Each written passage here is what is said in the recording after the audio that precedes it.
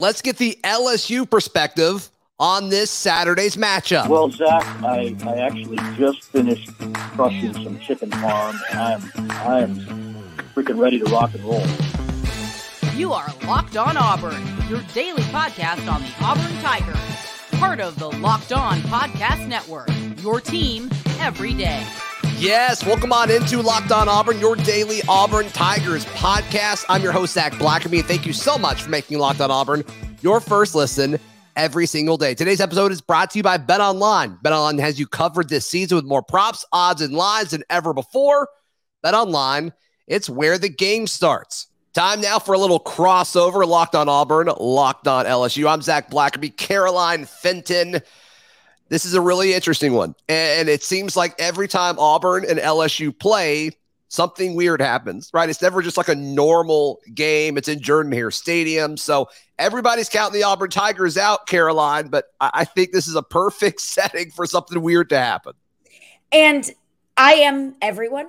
I am that one person that is counting Auburn out. I think I've seen all that I've needed to see. And at this point, I'm saying, why hold on to Bryan Harsin? You know, the clock is ticking on his tenure anyway. Yeah. But you just said the exact thing that I have been scared of all week, because everyone's saying, oh, well, Auburn sucks this year, so LSU's going to be fine.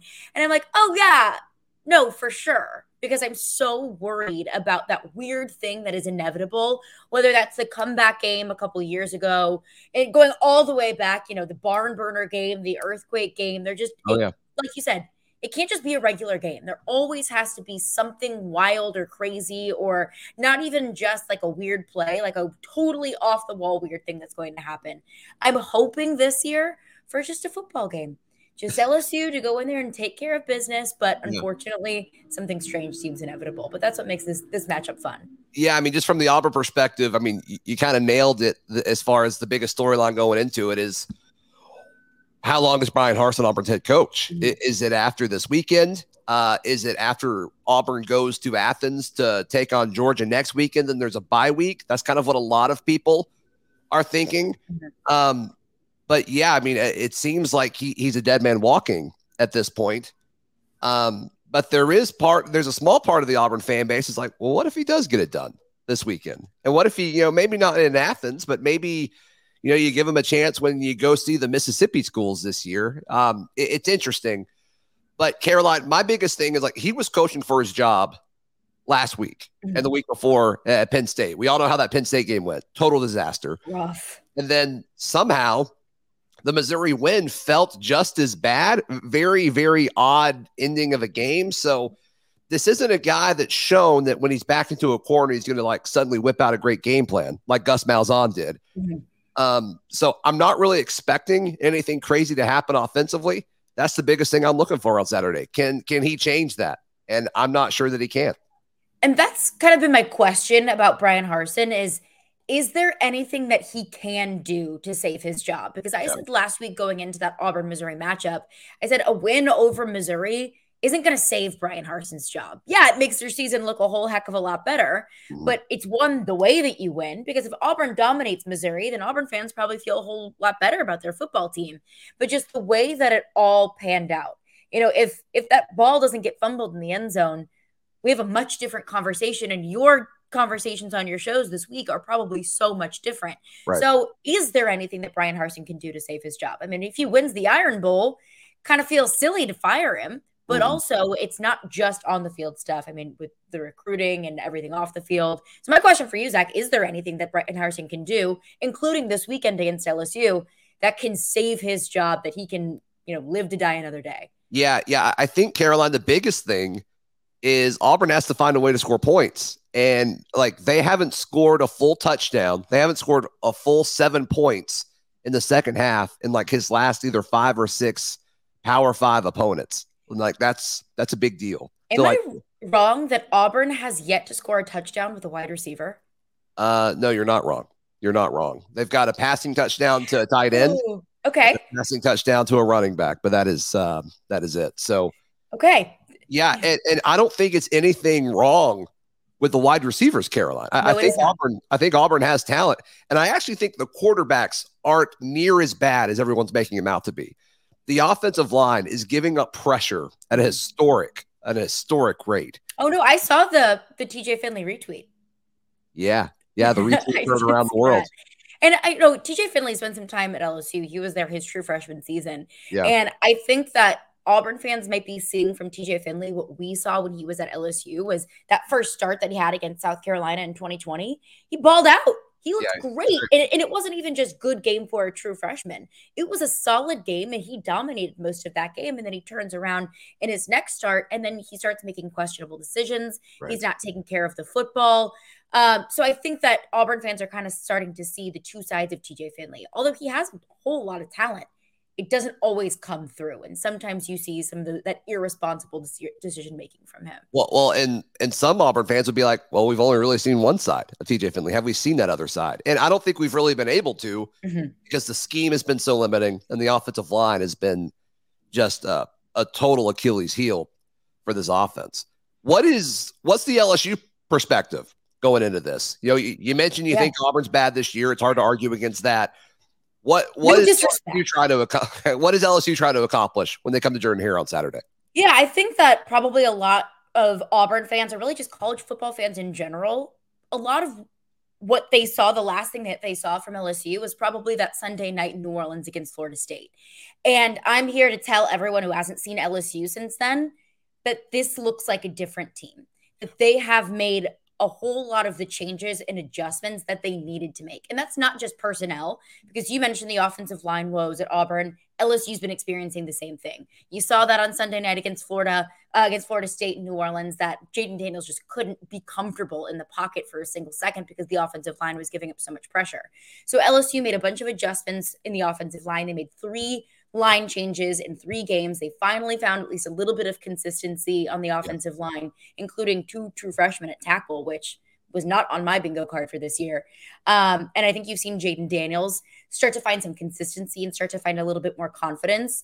LSU's been lucky to be able to play 2 lower level or easier opponents over the past 3 weeks, in Southern in week 2 and New Mexico in week 4. And in those 2 games, Jayden Daniels really took it upon himself to make himself uncomfortable, to sit back in the pocket. There are a few instances against Southern and New Mexico and even against Mississippi State where I saw that he wanted probably to just run off, but he decided to sit back and go through his progressions and utilize the passing game a little bit more. And against New Mexico, he wasn't the leading rusher. So that was a good thing for me, albeit having a very mobile quarterback in Jayden Daniels. It's overall a good thing, but I wanted to start to see this offense get a little bit more balanced and show off its playmakers on the ground and in the air. And they've been starting to do that. So I think offensively, the biggest storyline is they're starting to find their mojo. They're starting to find their chemistry, which we didn't see week 1, or the rest of the college football world hasn't seen since week 1. And I think defensively, that's the biggest story with LSU. I know there's defense has been dominant. Yeah, go ahead. Yeah, sorry, Caroline. I know there was a lot of talk and a lot of public criticism about Brian Kelly after that first loss. Have things kind of snapped back? Is the LSU fan base behind him again? I would say so. And I would look at that loss to Florida State, and there are so many nitpicky things that you can look at. You know, the 2 muffed punts, the special teams issues, the blocked field goal, the blocked extra point, the fact that this team just didn't look ready is the biggest thing for me. And that falls on the coaching staff. So while I can nitpick the X's and O's, I looked at the coaching staff to be the reason why this team just wasn't prepared and wasn't ready against that Florida State team. And I think that the win against Mississippi State erased a whole lot of that. And I think the fact that we've seen improvement week over week has shown, okay, maybe the Florida State game is a little bit more of a fluke than it is a definition of the rest of this LSU season. So I think overall, the LSU fan base has tempered the expectations for this season 1, and also the frustration with Brian Kelly and the rest of his coaching staff for them being able to show improvement week over week. I think fans are starting to have a little bit more confidence in what this coaching staff and this team can do. Caroline, let's talk about some of these matchups that'll make or break this game in just a moment, right here on this Locked On crossover with Locked On Auburn and Locked On LSU. Caroline, the line at our friends at BetOnline, it's LSU minus 8.5. It opened at 7. It has moved to 8.5. It may move more in LSU's favor between now and Saturday. What's your gut reaction to this one? I'm thinking LSU covers. And that's not a homer take from me. I think LSU covers just because it's not as much of a testament to LSU's offense as it is to LSU's defense versus Auburn's offense. I think it's going to be incredibly difficult for Auburn to put up points because the offense has been struggling throughout the year, and also this LSU defense is just that good. So I am going to take LSU to cover. Over under 45. That seems high to me. I just don't think Auburn's going to be scoring a whole lot. I would take the under there. I would take the under there because LSU's offense has been improving, as I've mentioned, but they're still not putting up, Tennessee level types of numbers. They put up 38 against New Mexico, whereas they probably could have, 50, 60 if they really wanted to. So I would take the under there just because I think these are two offenses that aren't incredibly high powered. Yeah. BetOnline has all the lines, odds, props that you could ever want. Be sure to check out our friends BetOnline. It's where the game starts. Caroline, looking at matchups at this game, I've said it a million times this week. I've said it several times today. To me, it's all about how many points can Auburn score. And I just don't see them being able to score more than 20 points reliably against most SEC teams. They went into Missouri wanting to run the football. And everyone has been able to run on Missouri. And then Auburn wasn't able to with Tank Bigsby and Jarquez Hunter. Obviously a concern. Your starting center going into the season goes down, which makes matters worse. And so to me, a big matchup is Tank Bigsby and Jarquez Hunter, Auburn's running backs, versus the LSU defensive front from a rush defense perspective. How do you see that one going? Yeah, when Brian Kelly spoke with the media on Monday in his opening statements about Auburn, Tank Bigsby was the first player that he mentioned because he said that Tank Bigsby is going to give us issues, as he's continued to give SEC defenses issues throughout his entire tenure at Auburn. LSU has found a whole lot of success stopping the run. Yeah. The biggest concern on this LSU defense is the secondary. It's comprised almost completely of transfer portal players, and they're just trying to figure themselves out. But I think whenever LSU faces an offense that's most talented in the run game, I would say Auburn classifies as such. That's where they find their most defensive success because of that front seven, because it is such a wall up front. So I see Tank Bigsby, I don't know what his over-under, rush yards are expected, but I would see this being a difficult matchup for Tank Bigsby. But, you mentioned the Auburn offense versus the LSU defense. This Auburn defensive front, this front four is able to get pressure on the quarterback. I think that's something that gets a little bit buried under... Excuse me. Oh my goodness. I just knocked my mic over. It's okay. This is an Auburn defense that is able to get pressure on the quarterback. And this is an LSU offensive line that's still trying to figure itself out. This is an LSU quarterback in Jaden Daniels that has shown that when he's pressured, he sometimes makes mistakes. I think that's another element here is this Auburn defensive front being able to get to the quarterback and put pressure on Jaden Daniels. Yeah. And I think that's interesting for two different reasons, Caroline. One is the mobile quarterback aspect in all of this, because Auburn has had a hard time. They'll get pressure, but containment has been an issue. And they have played against quarterbacks that are nowhere near as mobile as Jaden Daniels. So I think that's one aspect of this. Do they change their pass rushing approach to contain him better? That'll be interesting to see. And then two, you're right about, Auburn's starting four on the defensive front.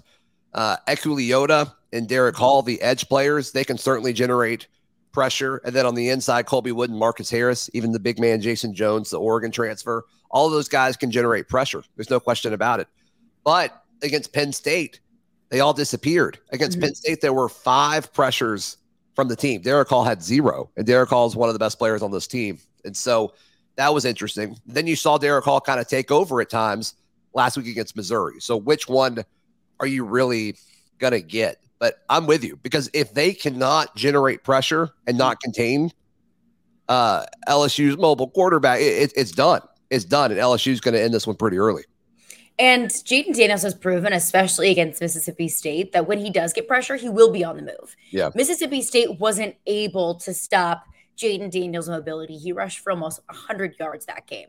But also you saw against Florida State that when Jaden Daniels was on the move, Florida State was able to stuff Jaden Daniels easily. And while he wanted to run, while he wanted to defer to the run, Florida State was stopping it. And that's what really kind of put a hitch in this LSU offense's consistency and kind of their mojo in that first game against Florida State. So I think that really comes down to it is if Auburn forces Jayden Daniels to throw the football, which he's not 100% comfortable doing exclusively. Right. I think that's going to be a really interesting matchup.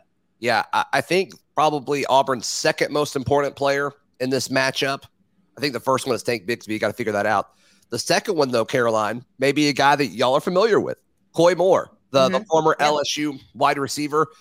Going into the season, I thought, hey, I think Koy Moore is going to lead this team in receptions. I think he's going to lead this team in receiving yards.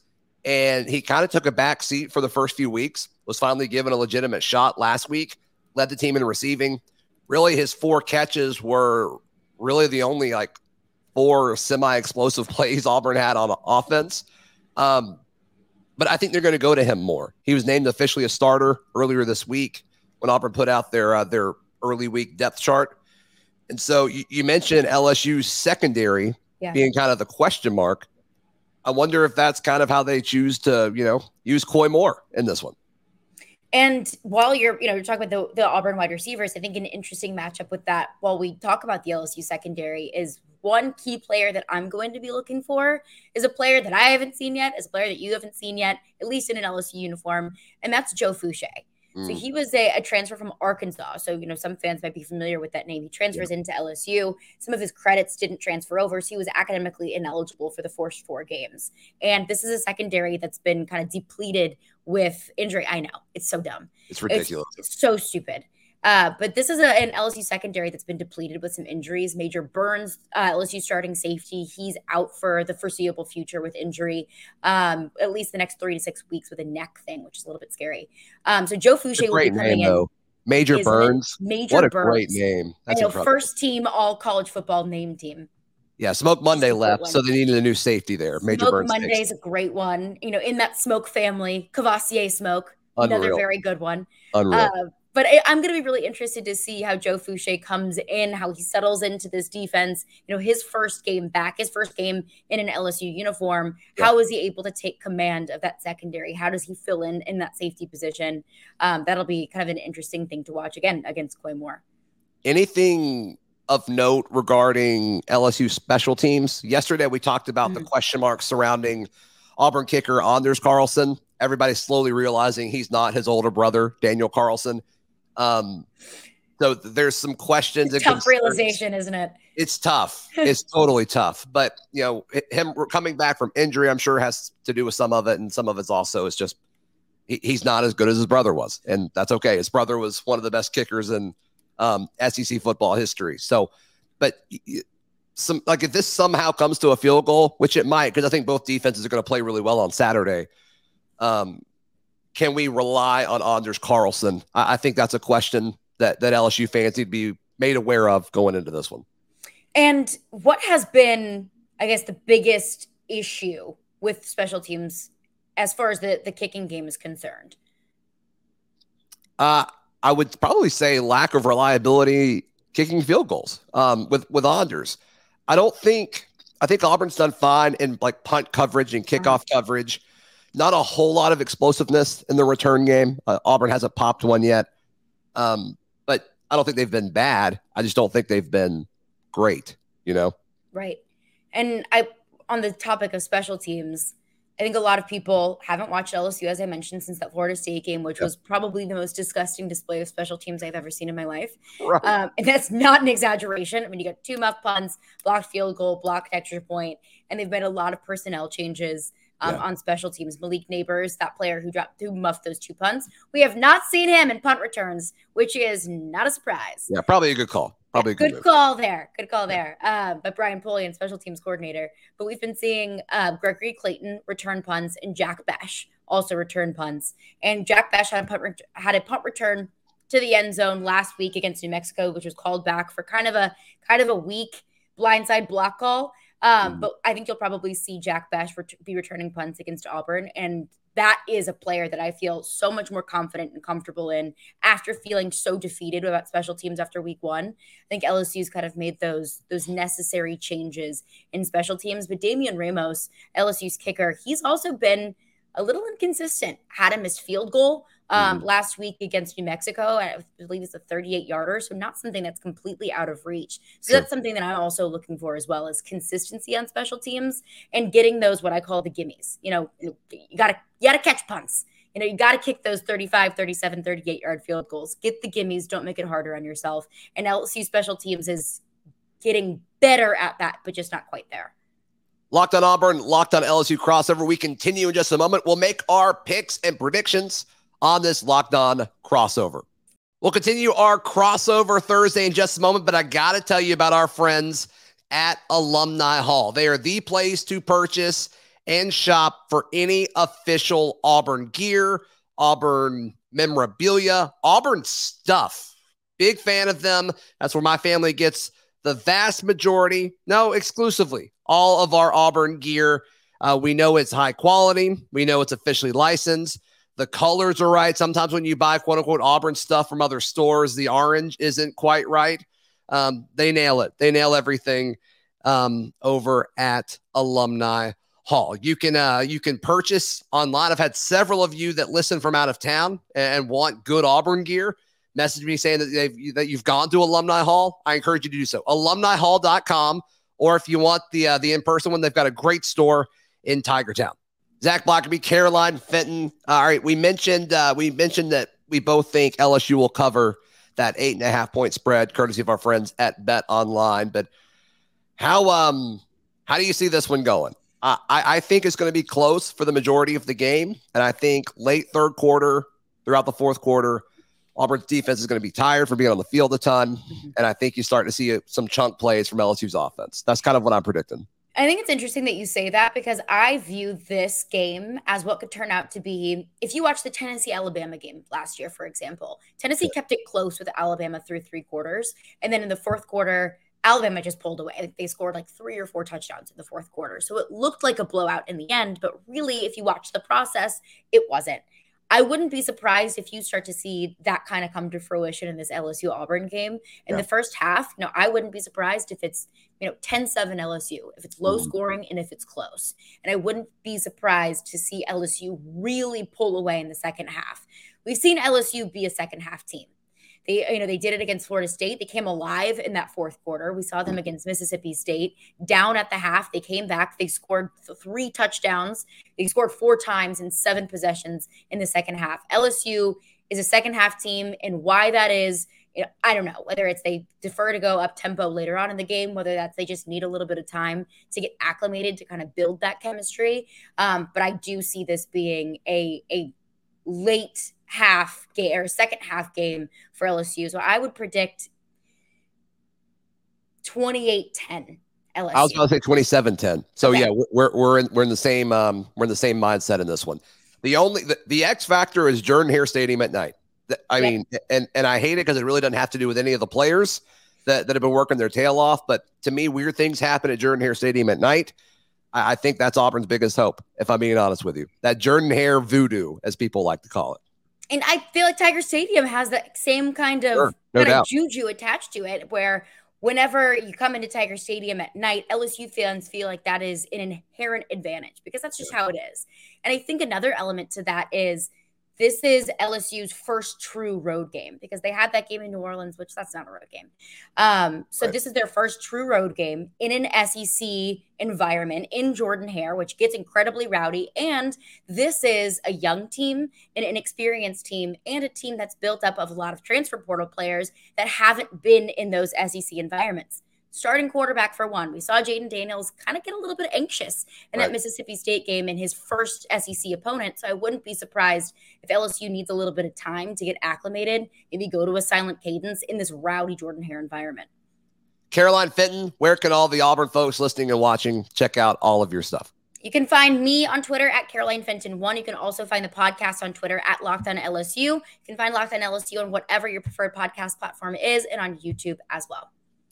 And I'm Zach Blackerby. You can follow me on Twitter at ZBlackerby if you want the Auburn side of this Auburn-LSU matchup. And Locked On Auburn, available wherever you get your podcasts. That does it for today's edition of Locked On Auburn, a little crossover action. Be sure to support our friend Caroline. She does an outstanding job covering the LSU Tigers. But that does it Be sure to check out all of our written work at auburndaily.com. Follow me on Twitter at ZBlackerby. If you made it this far into the show, click that like button if you're watching on YouTube, or if you are listening on audio, please leave a 5-star review however you are listening. We'll see you tomorrow right here on Locked On Auburn.